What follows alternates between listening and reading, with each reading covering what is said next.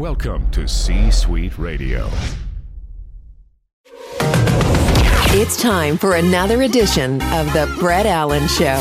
It's go time, you and me! Join us weekly for the latest pop culture interviews from your favorite TV shows, movies, comedians, and so much more. I'm not gonna lie to you, felt good. Plus, you never know who will drop by. What happened here was a miracle. Now, here is your host, I said throw down, boy. Welcome to tonight's main event. Brett Allen.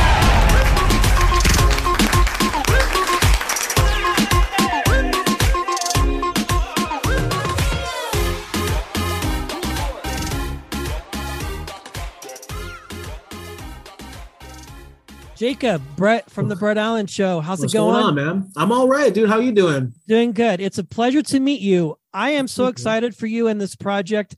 I think this is a fun and exciting departure from the Spider-Man films. And now you you did so good in those, but this is an opportunity for fans of yours to see you in a different role, leading the helm in a project.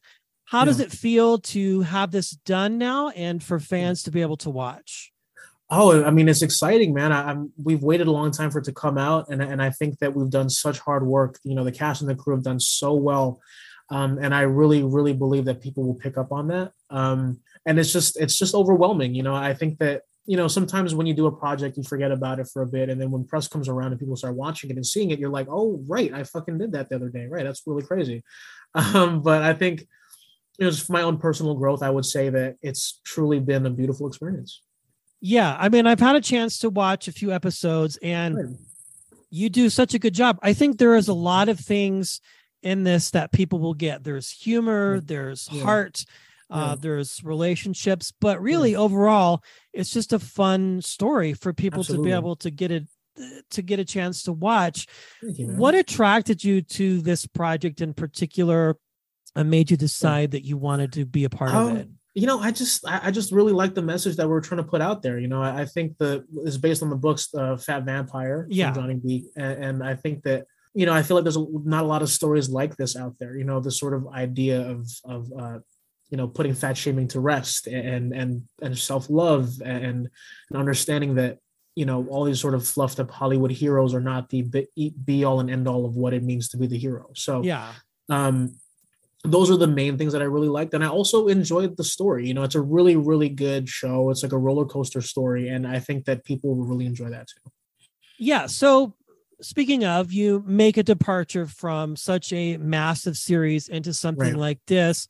As a storyteller, what are some of the things that are going through your head when you're going from, say, a massive studio picture to something like this on the Syfy, where now you're the lead and all of that sort of responsibility falls on your shoulders, so to speak, to carry a series, which you do an amazing job, by the way. I mean, there's no reason why, but I appreciate you. I think people would be interested to hear that.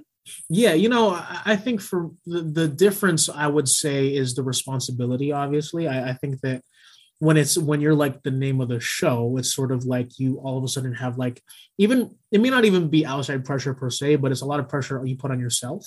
I think that we all as performers and people in the industry really like put ourselves in a really critical space because we are our own worst critics, obviously. Sure. But it's, you know, I think, you know, with bigger movies, with big studio movies, you know, I think, you know, for lack of a better like phrase, I would say that, you know, we're more about just like getting a sort of general idea of what it is to be human. But with like this show, I was really afforded the opportunity and space to really explore the human condition, you know, like to be traversing through relationships and friendships and controversy and the sort of societal stigma that people like me have.